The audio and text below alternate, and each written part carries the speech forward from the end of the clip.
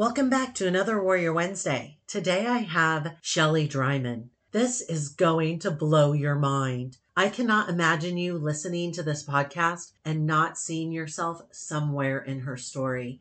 It is powerful and impactful. So make sure to tap in and tune in to this one. But before we get started, would you please leave a great review for this podcast? Because it will increase the algorithms and together we can help transform more lives.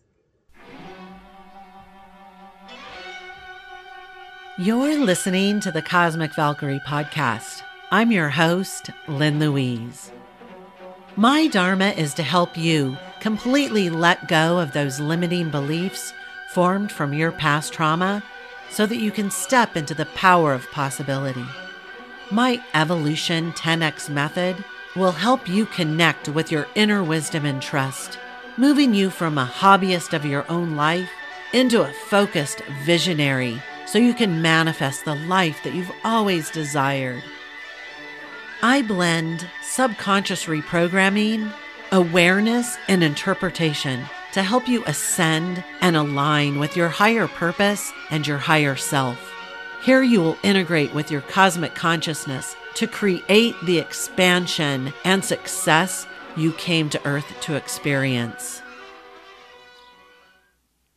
Before we get started, just let me state my standard disclaimer that all the answers on this podcast and in general are for informational and educational purposes only, and in no way a substitute for individual medical or mental health advice.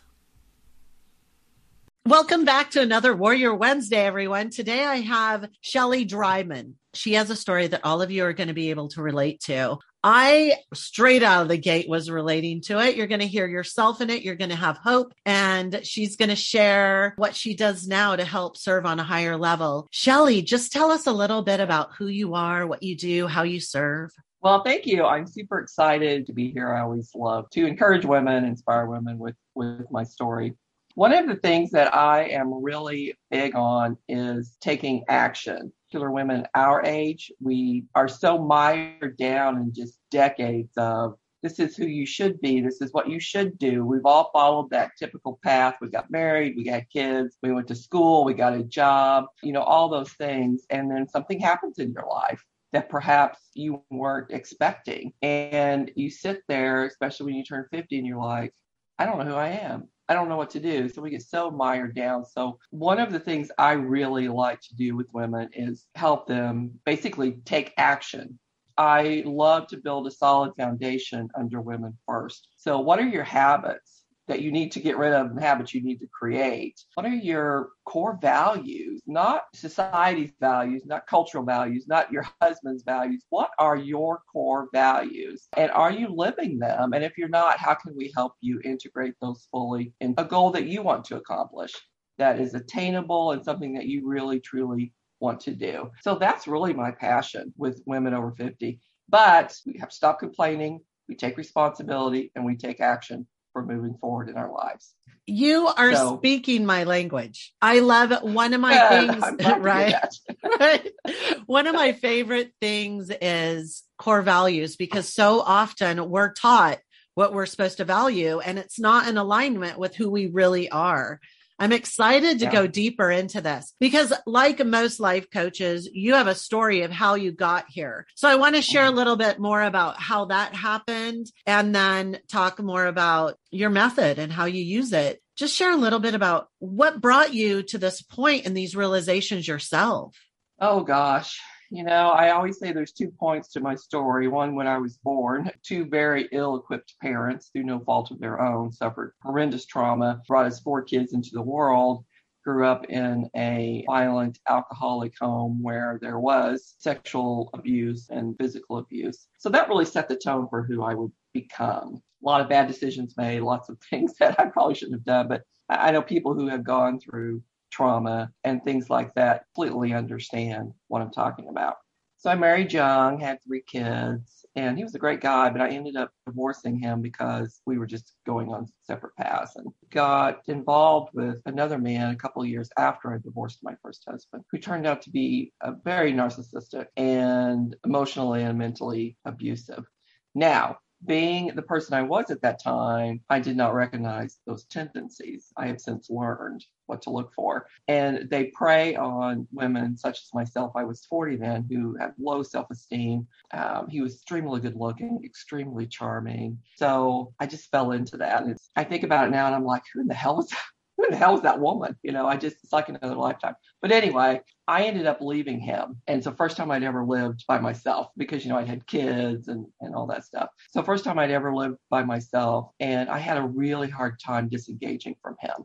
A lot of it was because he would just suck me back in. And I was confused. I didn't understand what was happening because he would say things like, oh, I love you, I want you back. But then he was sleeping with lots of other women. And it was just such a confusing time for me. And anyone who's dealt with a narcissist knows that it's difficult to disengage. And not only disengage from that person, but you're disengaging from that relationship. But I was leaving a lot of things behind that I really loved, like his mother, my deck.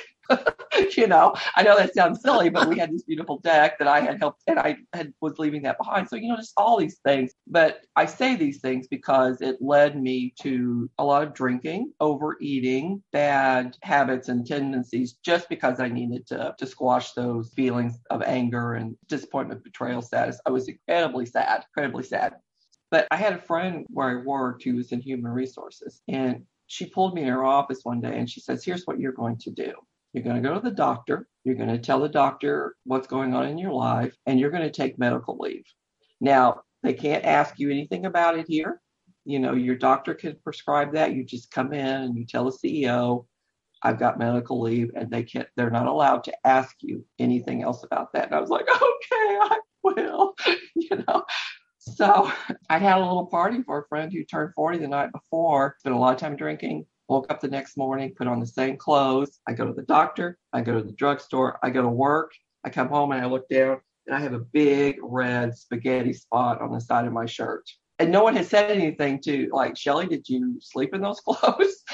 So that for me was like this moment of, what am I doing? I was so drunk the night before, I had no idea what was going on. So I took medical leave. So, that's just a little background into how I was trying to cope at that time with some of the things that were going on.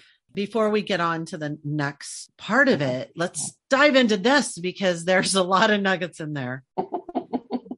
About a month ago, I did an interview with Dr. Nay, which is the in real life second wife of the Wolf of Wall Street, which is an extreme narcissist, right? I have seen the movie. Hard to watch. But when we were talking about narcissism, because I haven't ever been in one of those relationships, but what I know from it, and she validated it to be true, was narcissists are very charismatic.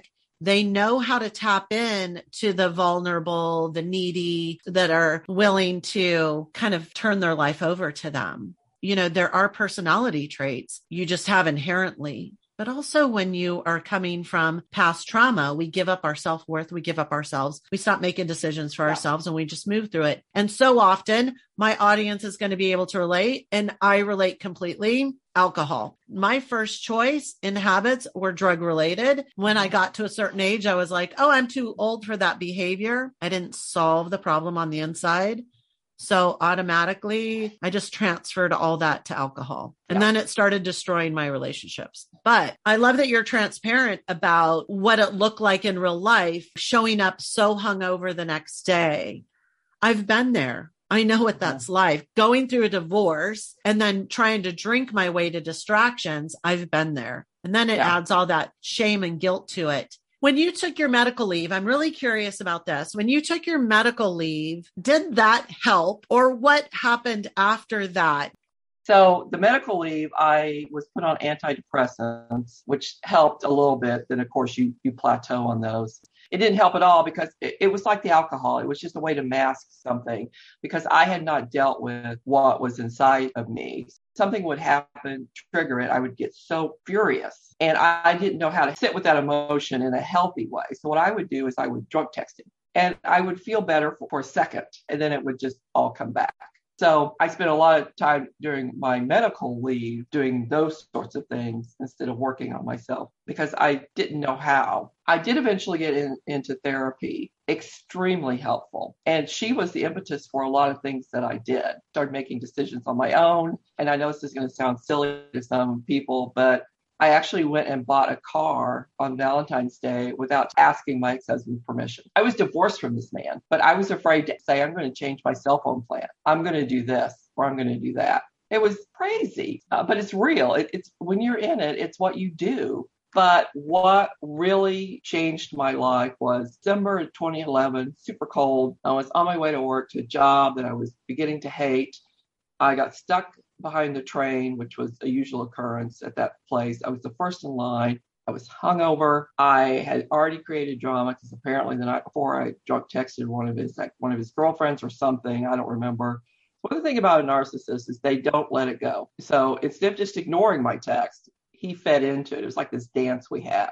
He just fed into it all the time because he knew it would trigger me. So I'm at the train and I thought, I just need to end my life. I just need to run into the train.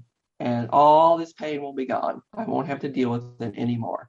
But what stopped me was 4 grandkids. I now have 7, but I had 4 grandkids. And my first thought was they would be like, why did Anja do that? So that, just brings tears to my eyes thinking about it now because I thought, what would Cassidy think? What would Zeke think? What would my grandkids think about this? So I obviously didn't go through with it. But what I did was I went to work. I went into my friend's office, the human resources I talked about earlier, and I said, I quit. I'm leaving. Gave 6 weeks notice. Preface that is that I have a friend out in Colorado who knew my situation. She was always wanting me to come out there and live with her. So when I quit my job and gave 6 weeks notice, I headed out to Colorado. No money, no job, had a car payment. I knew one person out there and I was going to live in her basement. But I felt so desperate at that moment that I had to completely remove myself geographically from where I was. So I have a question for you. You picked up and left and you went to Colorado. Did location change who you were in the inside? It changed everything about my life. And I am so grateful and I feel so lucky that I was able to do this. But first of all, I quit drinking. I didn't drink out there. Every day I made a decision to do some sort of activity because for anyone who's been out to Colorado, the mountains and the trails, bright blue sky, you could go running at noon in Colorado. There's no humidity. It's just a gorgeous place to be in the summertime. So what I did was I hiked, I climbed mountains, I lost 40 pounds. I got a stress-free job as a barista in a little local coffee shop. In the quiet of Colorado, I turned inward, created a lot of self-awareness, figured out where I wanted to go, who I wanted to be, what I wasn't going to allow in my life. But the main thing that came from this journey is that I took responsibility for my life. Boom. I had spent so many decades blaming everybody else. It's my husband's fault. It's my parents' fault. It's my boss's fault. It's my job's fault. It's everyone's fault but my own that my life sucks. So I was on a trail in Colorado. I had this overwhelming experience running, and I decided then, you are responsible for your life. So what are you going to do, sister? And so what did you do? I know that we talked a little bit earlier. Now you're helping people. So when you took responsibility, I imagine you started determining what outcomes you wanted to start creating.